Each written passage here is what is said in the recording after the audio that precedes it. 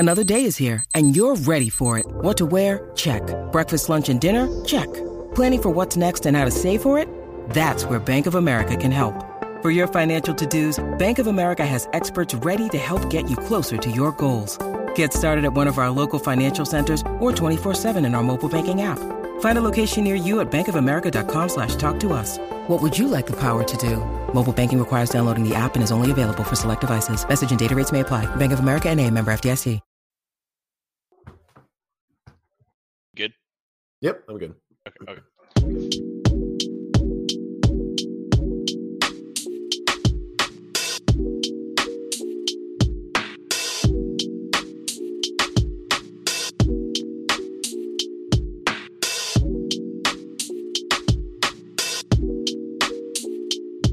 Hello, welcome to the At the Hive podcast, part of the SB Nation network of podcasts. This is your host, Jonathan, and I'm joined by Chase. Chase, how are you?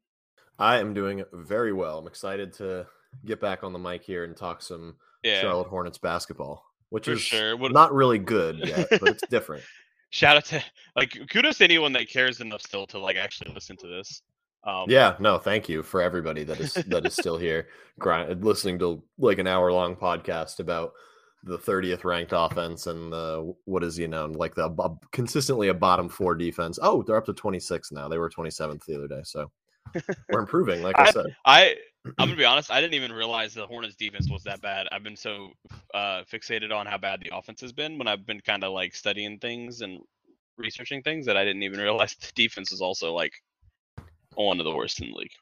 Yeah, I feel like it doesn't really it almost doesn't matter as much because they're not scoring enough anyway to beat most teams. Though that has changed a little bit recently, but in general they're not really up to pace yet. So the defense is a work in progress. Well, yeah, the Hornets in the last 5 have the where are they? Number 21 ranked offense.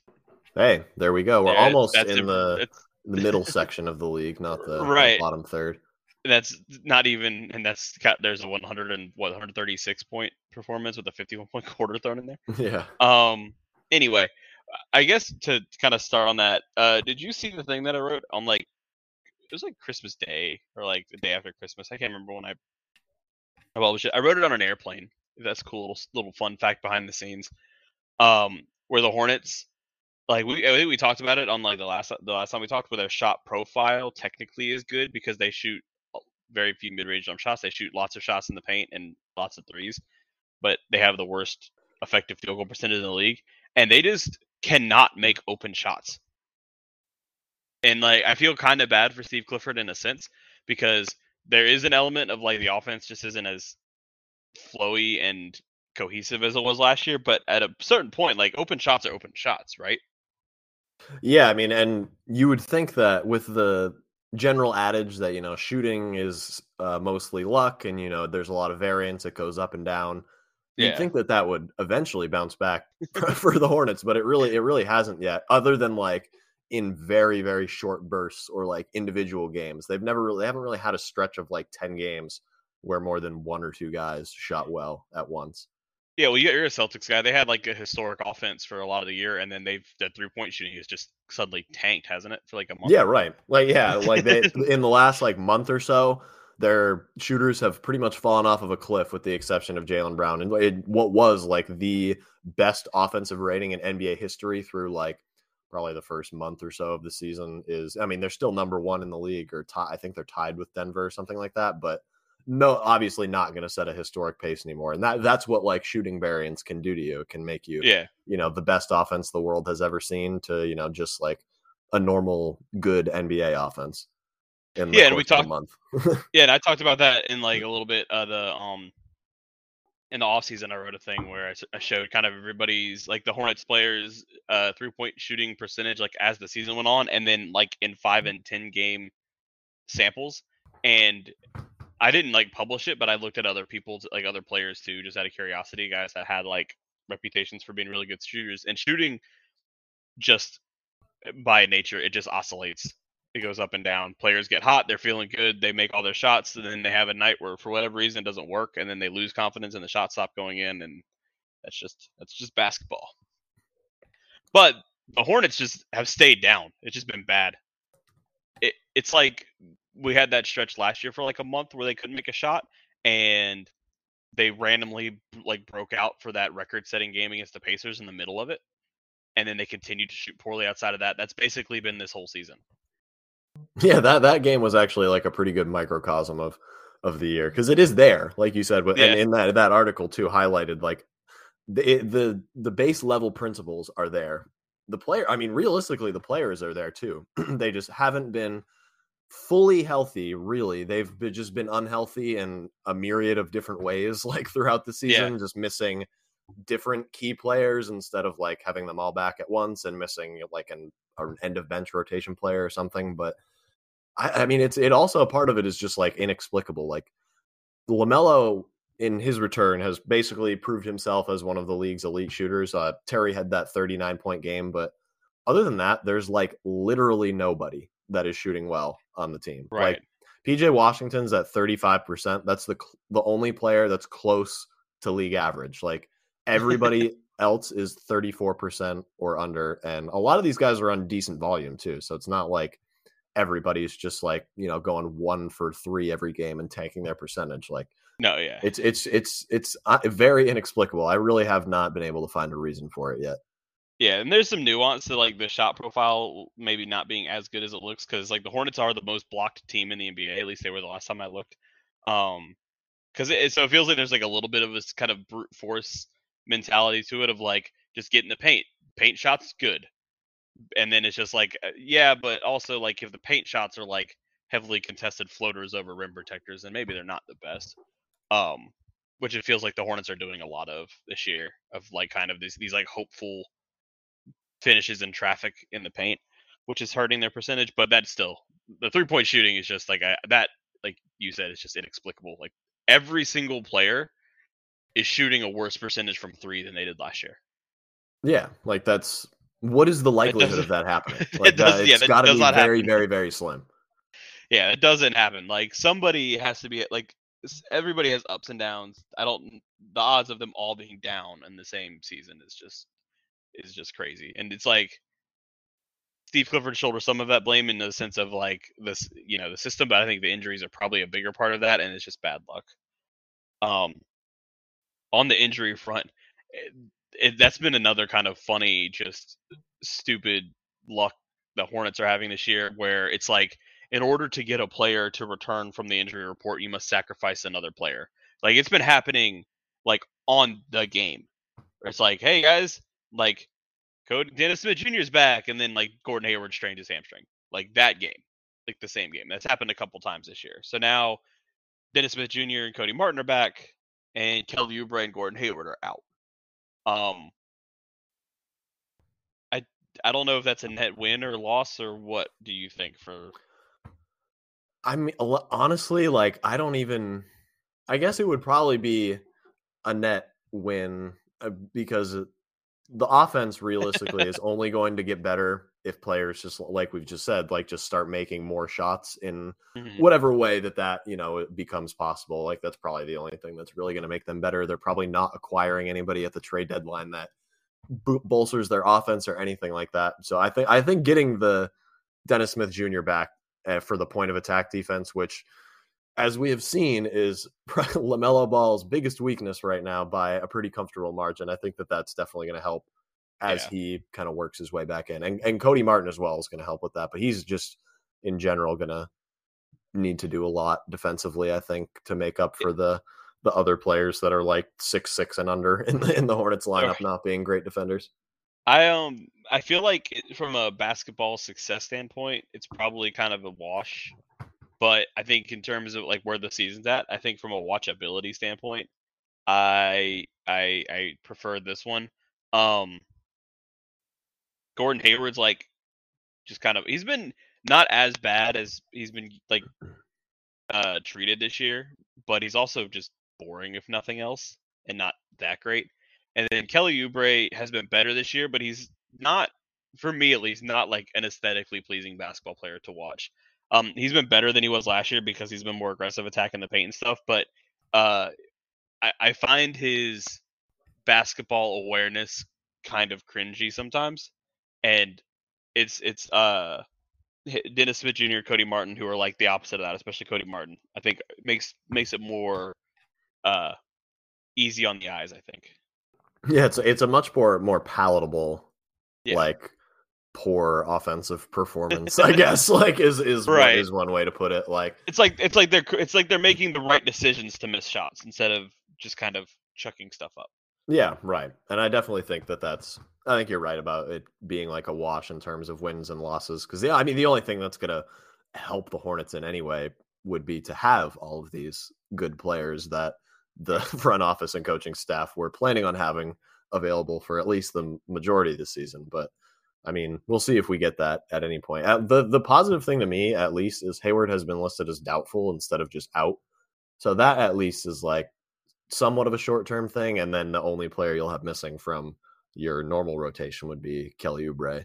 And hopefully he'll be back in about a month ish from right now, like around the trade deadline time All-Star game. Yeah, which even then, I don't know how long if he continues to be a Hornet after he comes back from injury.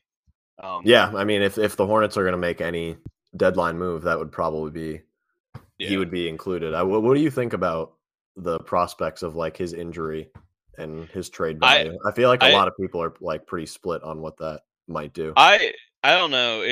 I feel like no team wants to trade for a player that's currently injured unless it's like a real obvious established difference maker. But I think you can get like it's not like Kelly Oubre is shooting well anyway, and so what you get out of Kelly Oubre is not necessarily super impacted by like his hands. Like, oh, is he gonna be able to make threes? It's like, I mean, he probably wouldn't be able to anyway. He's gonna try, but he's not gonna consistently make him. So I think the Hornets can still get something out of him. If not, maybe the market probably cools a little bit, but I don't think it completely tanks it. I don't think he's like untradeable now. Yeah, that's what I was thinking too. It's like you acquire he's him, gonna be healthy for the stretch run now too. He wouldn't have like a lingering issue. Right, like you acquire him and he's probably ready, not too far off of a timeline that you would have if you like wanted to ease him into the lineup or the rotation anyway. Like he's the timelines kind of line up. So and he's probably the most obvious trade candidate. Mason Plumlee's been on that too. We'll talk about them more later in the show. The other thing I guess to talk about, the only two I guess bright spots right now are LaMelo Ball and Mark Williams. I think LaMelo Ball is kind of LaMelo Ball at this point, right? Like he's a really good shooter, just like we all predicted coming into the league, and he needs to stop fouling. Other than that, like good job, kid. Yeah, like I mean, there's really not much to other than the fouling, which I think it's such a weird problem for like a guard that is taller and longer than most of the other guards that he defends. But I think it's just like an overzealous, like trying to make a play type of thing, or like hasn't quite learned how to like grift the refs in the way that a lot of other stars have. I mean, this is biased, but he does seem to get a pretty tough whistle. Oh, he definitely does. He in terms like, of the amount of times he gets knocked down. Yet. Yeah, both offensively in terms of like how many times he gets knocked around and doesn't get the benefit of the doubt, and then defensively, like against the Pacers, he fouled out, and it felt like not that there any of them I could say were like not a good like were the incorrect call, but there's a couple, 2 or 3 of them that players get away with that stuff without whistles all the time. Oh yeah, and I think a lot of people will get upset, particularly about the one that he fouled out on, like sticking his leg out on that 3 and stuff. But like, I don't know, everyone does that. Like a lot of players do that and then get the call. Like I don't know. Like if him doing that and getting the call there would have been like very like that would have been good. Like everyone would have been like, wow, great play. He drew a foul on a 3 like when they needed it, but obviously it didn't work out that way. And I think, when he's 26, like it'll probably work out in his favor rather than fouling out when he, like he did now. It's very strange. Like I watch like Trae Young and James Harden and even Devin Booker is like sneaky underrated this, where he just kind of drives to the basket and then like and then he just makes contact on the way to the basket, even if it seems rather like inconsequential. And they're like, yep, that's foul. And LaMelo Ball kind of seems like he actually has to be like hacked at to get these calls. Like he seems to get very few like blocks called against him or like body contact calls against him, which part of it's the way he kind of avoids it, but still there's a lot of times it feels like he could get these whistles, he's just not.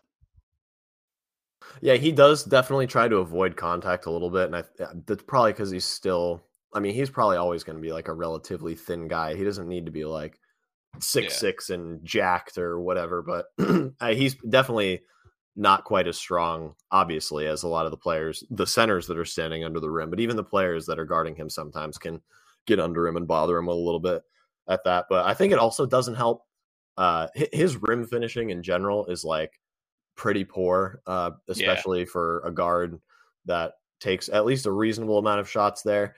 And that is almost as bad from a team-wide perspective as the 3-point shooting. I mean, Mark Williams has also been the bright spot of this year, but him and LaMelo are, other than Bryce McGowan, who's only taken 13 shots at the rim this year, are the two like lowest percentile rim finishers on the team. So I think that from the two building blocks on this team, that is like combined something that needs to be worked on significantly over the next like couple years for them to reach their like full potential. Even though I think they're both going to be fine, even if they're like, not great at it in their entire career. But if they got really good at that one skill, then that would take this team a long way. Yeah, on Mark Williams. Mark Williams been very good. The team defense with him on the floor has been really, really good. Offensively, he still has like I feels like just like a comfort thing, right? Like the skill is there. It just kind of like let the indie game needs to slow down for him some. But yeah, he's every bit of what he was advertised as, right? Like he's getting every rebound. His rebounding rates are insane. Offensively and defensively, his touch is really good. He's like not Mason Plumlee level passer, but he makes the right reads and stuff, and I think you will see more of that as he gets more comfortable. So like I think he's been worth the wait. I think it would be nice to see him get a few more minutes. But I guess we'll get there, I guess, right?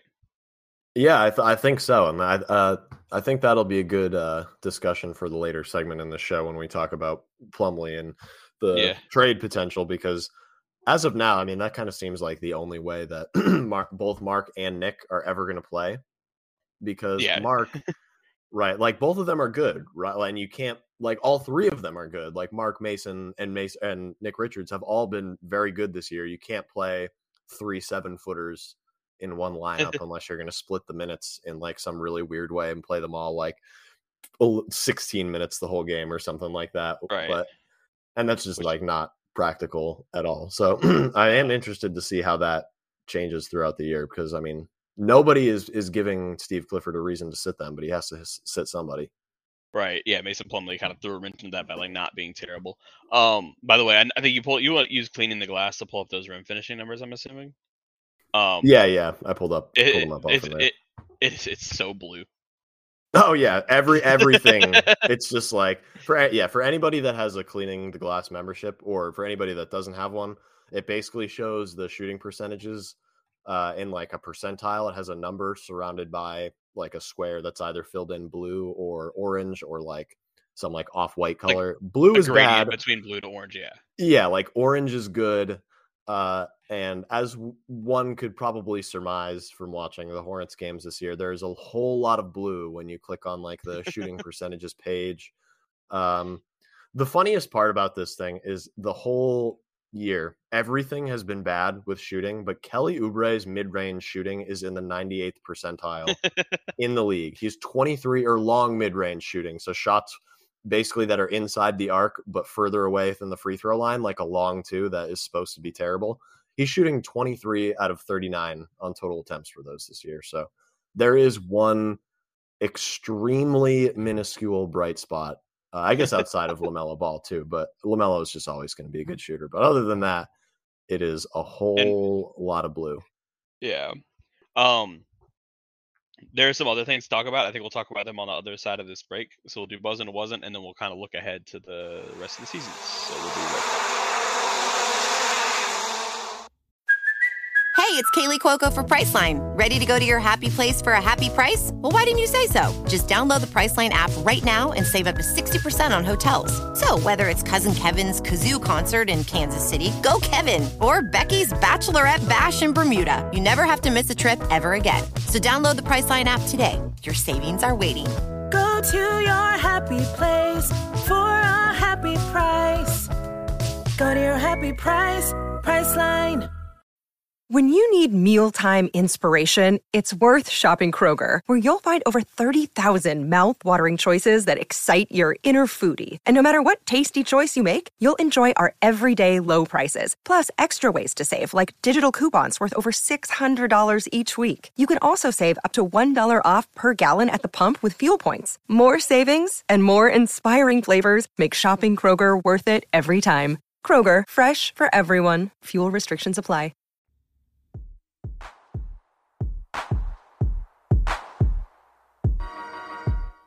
Welcome back to the At the Hive podcast. This is Jonathan. I'm joined by Chase. We're still here. It's time for Buzzin' or Wasn't. Chase, do you want to start with who's buzzing?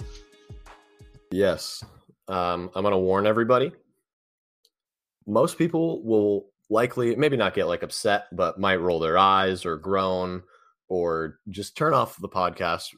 But please stick with us. My buzzin' is one Mason Plumlee. Ah, that was going to be mine too. Oh, okay, perfect. I'm that's glad perfect. that Well, it's just a podcast. Yeah. He's been really good. He has been like very, very good. And that is exactly what we want him to be. Like, we don't want him to be so bad that he can't play. Because if you don't want to see him again, you want him to be good so the Hornets are incentivized to trade him for like any team that offers a reasonable offer for like someone who would be a backup center and is someone they already only acquired for a second round pick. So the value has been skyrocketing lately for the Plum Dog Millionaire. Yeah, I was about to say something on the right before the break about the shooting percentage. Along with Kelly Oubre, Mason Plumlee is 6 for 10 on long mid-range jump shots this year. Just as we all would have expected. Right, with the left hand kind of like legs splayed out, fading backwards as he shoots it, but he's making it work. Mason Plumlee, since December 1st, 20 games, is averaging 13 points, 10 rebounds, 3 assists, and 1 block per game, shooting 71% from the field and 63% from the free throw line. Sounds to me like there's not a whole lot to complain about, but I don't know. I don't know. You wouldn't be able to tell. It's like that's not just like decent. Like that's like really, really good. Yeah, that is highly effective starting caliber NBA center play. Not like, he's got to be a good role player. He's a good backup. Yeah. We just have to start him. He's good as a starter. He could get more touches and probably still be good. Like that's how. It's wild that we live in this world, but it's true. Right. No, and I like part of me. It's almost there was a part of me for a while that was getting frustrated by it because like I wanted to see Nick Richards, I want to see Mark Williams, and as long as Mason Plumlee is playing well enough to keep his job, he's going to keep his job. And now it's just kind of like funny, to where like to watch it's just like, oh, Mason Plumlee's just like the best player on the team now. And then like you said, it also. He's pumping. Him and Kelly have done it. If nothing else, have pumped up the trade value for themselves this year in this disaster of a season. But like now, if I don't know, kind of like where teams are off the top of my head, I didn't research all that. But like I think a team, if someone gets hurt, can convince themselves like we can get Mason Plumlee to fill in and bolster that center rotation. Yeah, I mean, like I've been thinking about this for a long time. The Clippers, this doesn't work for salary, so obviously. A smarter NBA GM is going to work this out in some way, but nobody come at me in the comments because this doesn't work. If the Hornets can find a way to get Mason Plumlee to the Clippers and get Terrence Mann, who like doesn't really play when they're fully healthy, just back to the Hornets in return, like that would be a great trade for both teams and would probably fill a need for both teams. It's not possible just straight up, but right. That has been my personal goal is to make that deal in some sort of framework, because I mean there are plenty of teams that could use a good like rotational or like substitute starting center for the stretch run this year. Yeah, I'm trying to like look at the other ones real quick. I'm thinking like What is? Yeah, the Clippers have nobody. ESPN has on second on their depth chart has Nicholas Batum as their backup center, which is obviously not correct, but that kind of shows you the state of their center rotation. Yeah, I honestly like that. Might be. I mean, Moses Brown is on a 2-way contract, and he's their like other tall player, basically. Yeah, except and for like Marcus Zubac. Morris. Yeah, and yeah. So there you go. He's Mason like Plumlee, Robert Covington, future Clipper. There we go. Yeah, Robert Covington. We'll speak it into existence. But did you see that stat that Hornets PR tweeted about Mason Plumlee this afternoon? I didn't see. Not today. If it was today. So have you ever seen that screen grab of the Thad Young stat threshold that like compares him with like LeBron James and Larry Bird and Michael Jordan? I think so. It's like a very specific with a lot of stats, like points, rebounds, assists, steals, blocks, field goal percentage type of thing, and then it's absurd. Hall of Famers and then Thad Young. Yeah, so the Thad Young, because this ties into the Mason Plumlee thing. So the Thad Young one is players with 800 games to average 13.5 points, 5.9 rebounds, 1.4 steals, 49.5% from the field, and 30% from the three. The 5 players in NBA history that have done that to the point when this graphic was created, probably like 5 to 10 years ago. I don't know about now, but that was Magic Johnson, Larry Bird, Michael Jordan, LeBron James, and Thaddeus Young were the 5 players that had done that. I love Hornets, those so much. It's incredible. I love like little like weird stat like pulls like that. But the Hornets did one of their own. So Hornets center Mason Plumlee is the 15th player in NBA history to record at least 125 total offensive rebounds, 250 total defensive rebounds, and 150 total assists in his first 41 games of the season. It's the 31st overall instance, the 15th different player. I'm going to read off a couple of the players that have also accomplished this feat in the first 41 games of the season. Domantas Sabonis, multiple all-time All-Star. Which, by the way, just to preview, that's the worst name on this list. That's the worst? Yes. It gets much better. It gets much better. Anthony Davis, obviously, before he got hurt this year, was one of the best players in the league, perennial DPOY when he's healthy. Andre Drummond, arguably the best rebounder of all time. Kevin Garnett, NBA champion, elite NBA player. Shaquille O'Neal, arguably one of the best centers of all time. And then we're going to go a little bit further down the list, a little bit later into history. Kareem Abdul-Jabbar. This is among the company, and that's not even it. It's Charles Barkley, Karl Malone, Chris Webber, Bill Walton, Pau Gasol, Joakim Noah, Kevin Love. Like those are all the players on that list. That's the entire list. Is Domantas Sabonis, Anthony Davis, Andre Drummond, Joakim Noah, Kevin Love, Pau Gasol, Kevin Garnett, Shaq, Barkley, Webber, Michael Thompson, Kareem, and Bill Walton. And Mason Plumlee. Like it is so awesome. It's incredible. That might be better than the Thad Young one because it's overwhelmingly specific.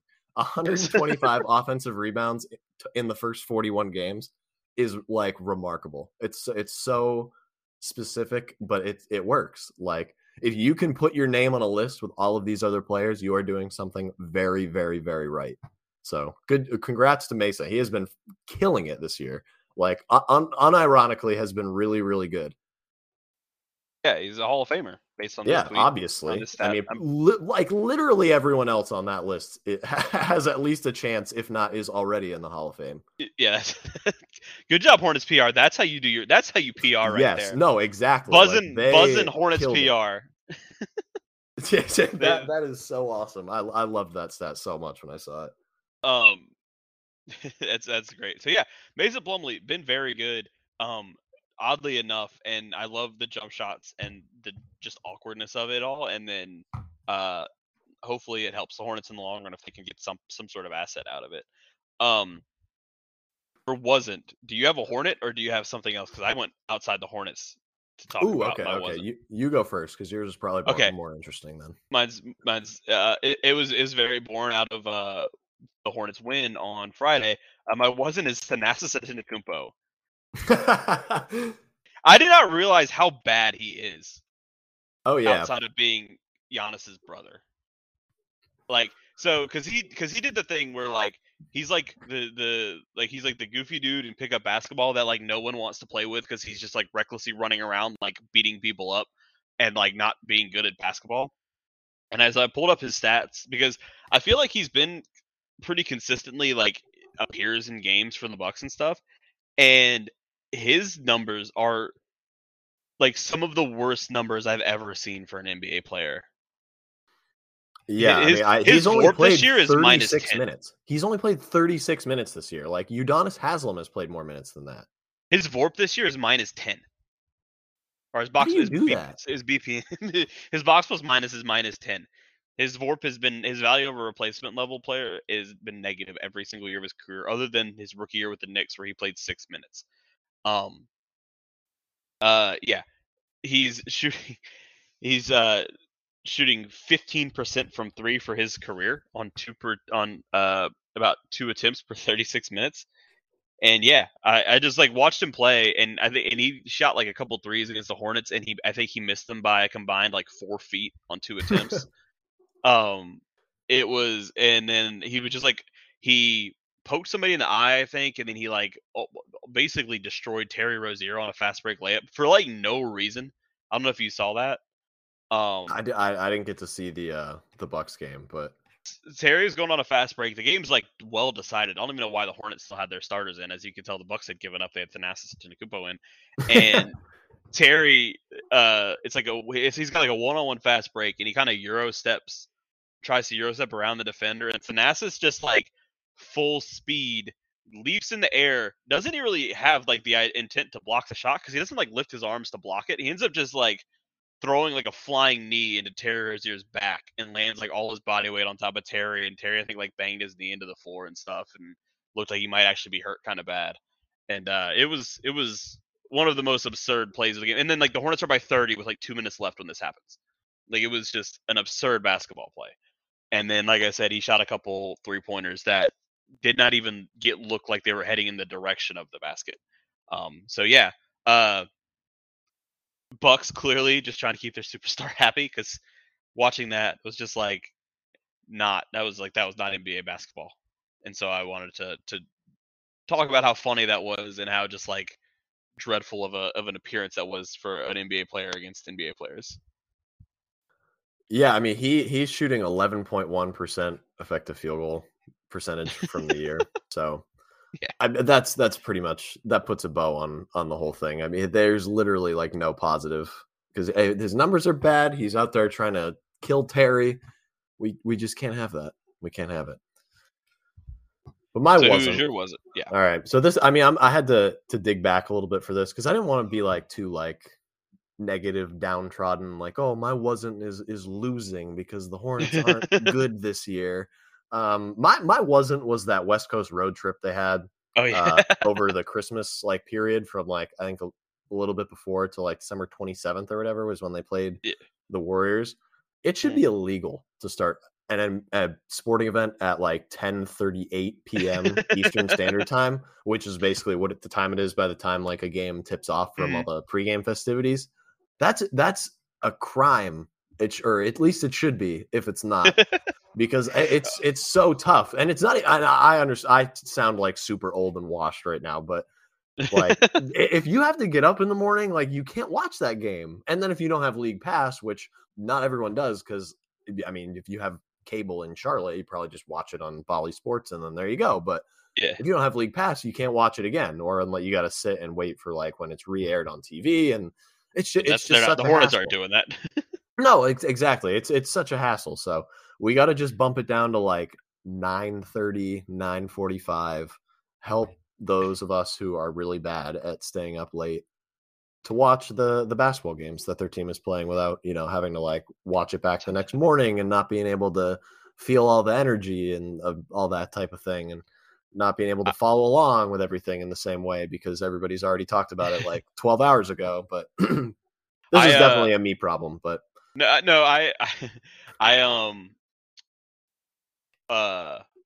watched, or I finished the recap of the Lakers game in Los Angeles at 4:15 in the morning.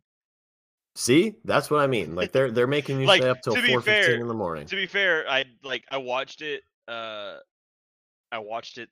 I can't remember what I was doing. It was December 23rd. Like it was like a holiday, but I didn't have a chance to have my computer with me until I came home and had to like rewatch the recording of it and like trying to not fall asleep because it was almost 4:00 in the morning.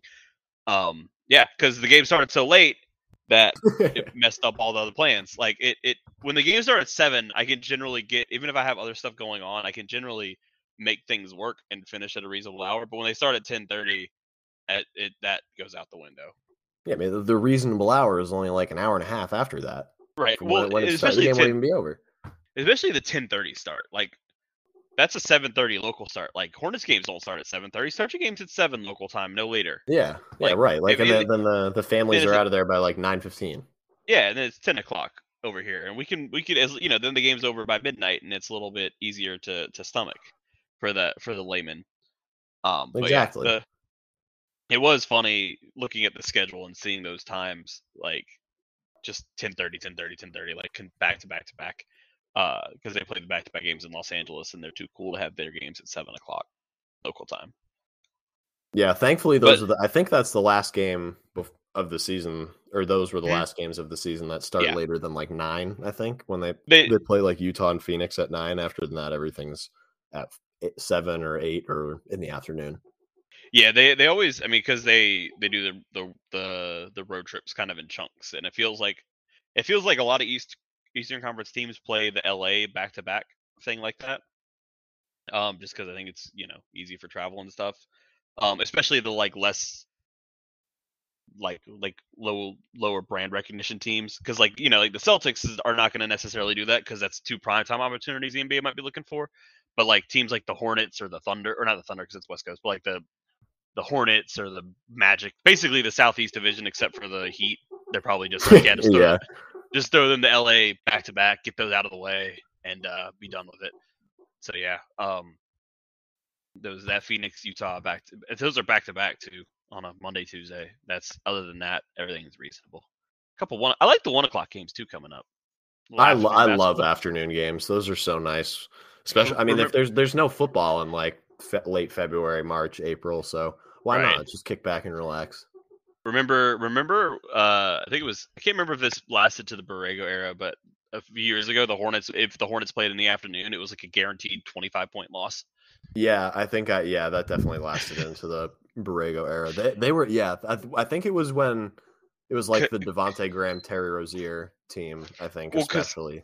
That was I do remember it at least dated back to when they made the playoffs last, because I remember they kind of choked away that series lead against the Heat, and then the NBA like schedules like Game 7 is like 1:00 on Sunday. You're like, well, there goes the season. And then they lost by like 35. So which that might be a good thing this year, because we're all in for Wemby or Scoot. So we should be, at least as a fan, from a fan perspective. And I hate this position as a fan. Because like I want them to do well, but I also like, I don't know what to do when I'm watching these games as a fan, right? Like if they win, like I guess cool, but also like I kind of want them to lose, but then I can't sit here and like cheer for them to miss shots and like lose the game. So I don't really know how to handle it. Honestly, I've over the last like year or two, my view of tanking has, for lack of a better word, tanked. And I pretty much am like philosophically against it at this point. So like I honestly I'm still just being like, yeah, like win as much as you want. Because realistically it's not going to happen like all that often anyway. Like we already know that. Right. And it's well established. Yeah, right. And it's not like it's one's fault in particular. Like it's just a mess of things that have all gone wrong for various like uncontrollable or controllable reasons. And that's just how it goes sometimes. So, I mean, at this point, I'm just rooting for them to do as well as they can on like a game by game basis. Cause it's just like you said, it's fun to watch like players do well and like make shots and do cool stuff and have like big games and lead the team to like comebacks or like blowouts over the Milwaukee Bucks. Like that game was like sick. Like I didn't even watch it, but like I was checking up the game cast on my phone like the whole time, being like, all right, this is sweet. Like I was like, this is very cool. Like they are smoking like what is one of the best teams in the East right now. Like you can't like, obviously that's going to be traded in for, close losses to Indiana, like a blowout loss to Memphis. So they're not going to just beat every good team every time. Like these are, it's going to trade itself in at one point or another. So it's definitely fun when you can get those types of games in, I think. No, I'm with you. I've gone, well, the Hornets this year, I think I made this comparison earlier this year. This season's been very reminiscent of the Pacers last year, where they were supposed to be like a competitive, if like not a contending team, but a competitive team, and then everything just kind of fell apart for not really any real explicable reason. People just got hurt and players underperformed, and then they're just like, well, we're bad now. And they got Mathurin out of it, and then they traded Sabonis, and it's all kind of working out for them. But like, and I don't think, and they had that one bad year, and now they're like, all right, let's see how we can win games. And I think that's kind of the way to go, right? Like, if stuff doesn't go your way and things fall apart, you try to use that as kind of a jump off point. Which I don't know if this 76ers process or this thing that Thunder are doing is a sustainable way to actually, like, it sounds so good in theory, but I always make the joke or the comment. It's like the step one, get rid of everybody that's a good basketball player. Step two, acquire lots of first round picks. Step three, question mark. Step like, 4, wait. championships. yeah, right. It's like, right, like no, wait. that like in between step. I've never seen that like really clearly communicated by anyone that advocates for like aggressive tanking. Where it's never panned out, literally once. The Sixers are the quote unquote best example, and look where that's gotten them. A whole bunch of like first and second round exits. They haven't even made the conference finals with Joel Embiid, and they had to trade Ben Simmons. Like what? Like and, that? If that's what it gets you, then why are you doing it? Right, because you can do that any other. People. You can do that, and you can do that on accident, as we're seeing right now. Like right, it's like it's. And then with the lottery, it all is lucky anyway with how that all pans out. But it's just like the Hornets just keep trying to win, hope that they get some more ping pong ball luck. And even then, you just kind of have to hope that the player you end up with ends up being better than expected. Because very rarely are players that are like focal points of teams, are they expected to be as good as they are, right? Like, like the Celtics have Tatum, who was going to be really good, but I don't know if people saw MVP player when Jason Tatum got picked. And no, I don't. Especially like early Celtics fans, early in his career, I don't think Celtics fans especially thought that. Right, I think Celtics fans are upset. I think Celtics fans are probably upset that they traded away from getting Markelle Fultz to take Tatum instead. Oh yeah, originally, yeah. Like that's the type of thing. Like the Sixers were making like the right trade there or whatever. Yeah. Like they moved up and they were like tanking and blah blah blah, and they got the last piece and like again like. That was the right pick. Look how it worked out. Like you can do the right thing, even if it just still won't work out for you. So this is just not. It's not worth rooting for. Like, oh, tank, be terrible, tear it down, blah blah blah, lose on purpose. It's just not worth it. It is funny seeing that. I've like on Hornets Twitter and stuff. It's like, oh, Hornets need to tear it down. It's like we haven't even built anything yet. No, they're like they have. I like pretty much every player on this team. They have one guy that's like a guarantee to like make an all-star game in his career. And obviously he already has, but I would say that LaMelo is a guarantee to make another one.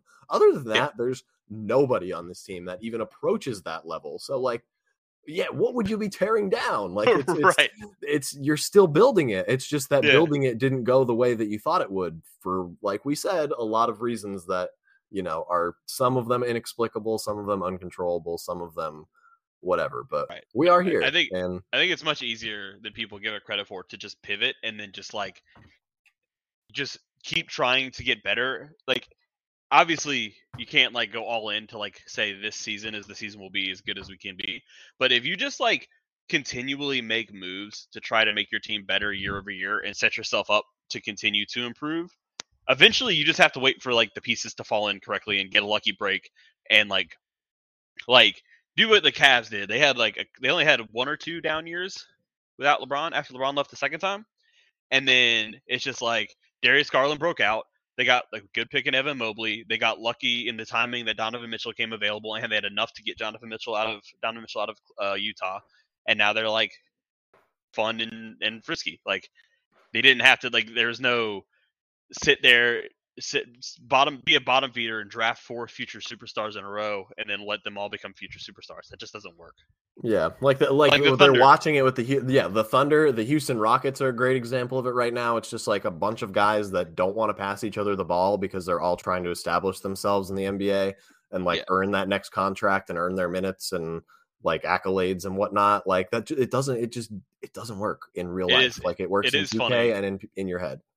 It's funny because people get very excited about what the Thunder have done and what the Rockets have done, and they're like, look at all this talent they've acquired, and there's still 2 of the bottom 4 or 5 teams in the NBA. Right. They're just as bad as the Hornets this year. Yeah, the Thunder. The Thunder are getting a little bit friskier, but they have the 8th best lottery odds right now. How the Hornets are the 3rd best, and everything that they have done is by accident, and they have also. You would think that the vibes that surround these fan bases, you'd think the Hornets have won 2 games and the Thunder are in the playoffs right now. But they're not that far apart. They're really not. Yeah. Right. So yeah, that season so I guess to wrap it up, just I guess let the chips fall where they may, right? The Hornets are bad enough. They'll be in a decent enough position for the lottery to shake out when we get there. Hopefully there is a point coming where I think you have to start doing the whole tanking thing, but not the whole play the youth type of guys, see what we got in guys type of thing, just because it becomes a pointless exercise to have if we're past the trade deadline and Mason Plumlee still on the roster, I think you do, I don't want to say, I guess you could say owe it to them because they're vets and they're trying to earn contracts and stuff, but you do need to plan for the future and see what guys have, and that will come with it more losses, but there is a legitimate case on its own to just say hey, we need to give James Bouknight some minutes even if he sucks, just to see if he can figure it out with consistent playing time, or Nick Richards and Mark Williams, is this center pairing just them two something that can be successful and stuff like that. There is utility in seeing that later on. But I don't think there's any rush to get into it right now. The Hornets aren't missing out on anything by playing Mason Plumlee and trying to get Gordon Hayward back and letting Terry Rozier take a lot of shots and stuff like that. No, yeah, exactly. For the most part, we've already gotten to see it. Steve Clifford said it in one of his press conferences after a recent game or before a recent game. Nobody on the team hasn't gotten a shot. Everyone has played. Everyone's gotten a real role. Nobody's going in with 6 minutes left in a blowout. Everybody's played in the first quarter and gotten a real chance to contribute to the lineup. Some players have done well with it. Some have not. That is not only the nature of basketball, that is the nature of life. Some people succeed with their opportunities and some people do not.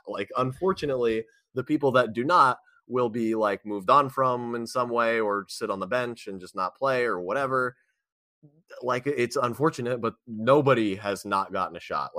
And that was something that I think people were really worried about with Steve Clifford coming into the year. It has not panned out that way whatsoever. He's been a great player development, invest in the youth coach so far. Yep. Yeah. Everybody, and injuries have contributed to that too, but yeah, right. I still think some of these guys would play. He raved about James Bouknight that he was going to find a way. No, because Kai Jones got a bunch of rotation minutes, and then JT Thor sat on the bench, and then JT Thor got some minutes, and Kai Jones has been on the bench, and Nick Richards got minutes, Mark Williams sat, and so on and so forth. He's kind of cycled through guys, to give people different chances in different places, even regardless of who's available. And yeah, I think so far no one's really taken. I think Mark Williams is the only player that's really, and Bryce. Well, Bryce McGowan's the two-way guys. Bryce McGowan's and Teo Maladon played well, and then Mark Williams. I don't know if anybody else really of the guys that are outside of the rotation to start the year have really shown any reason to not to get more minutes than they were originally allocated to start. Yeah, I guess if you count Nick Richards in that group, but he was the backup center to start the year anyway. So he's the oldest of that bunch of players as well too. So right.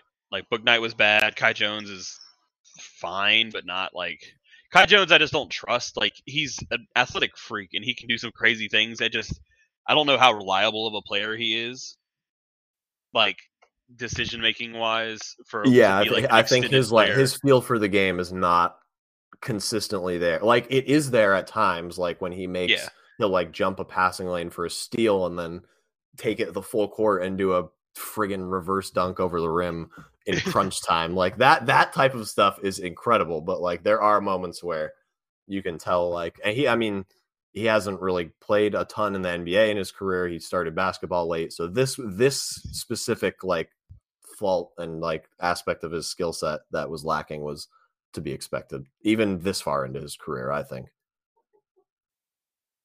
Right. Yeah. And I think his role to me seems like a guy that comes in and just like wrecks stuff off the bench, just using his physical tools and his effort and his motor and stuff.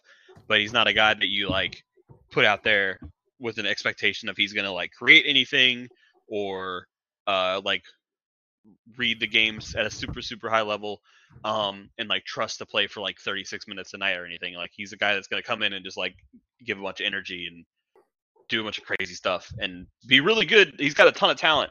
It's just like I said, I don't know.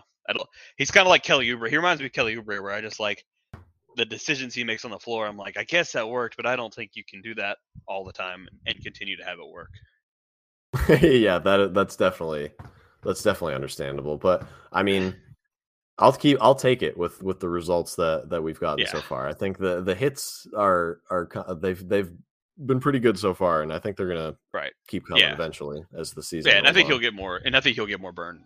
Yeah. The problem he has is that like Mark Williams has been good, and Nick Richards has been good, and then he's been kind of playing the four, and I don't think he can. I don't think. That's my one gripe with like how he's used. I mean, there's really not an option because the other two guys have been good, but he's got to play somewhere. But that is a little bit unfortunate for him that he has to be like pigeonholed into a position that he probably doesn't. I mean, when he plays with the Swarm, he plays 5 the entire time. So right, because that's what you want him doing, right? Like he can attempt some pick and pop threes or trailer threes, but you want him like as a dive man in the roll and protecting the rim and going after rebounds and all that stuff. So, did you have anything else that you want to touch on before we wrap it up? I don't think so. I think that about wraps it up for us. I don't know if there's anything you got to touch on either. Nah, I think that's about it. Appreciate you guys sticking out. You guys are true Hornets fans to not only watch the Hornets right now, but consume like Hornets content on the internet voluntarily. So we appreciate you for that. We'll be back soon with another episode. Until then, we'll see you guys later. Thanks for listening, everybody.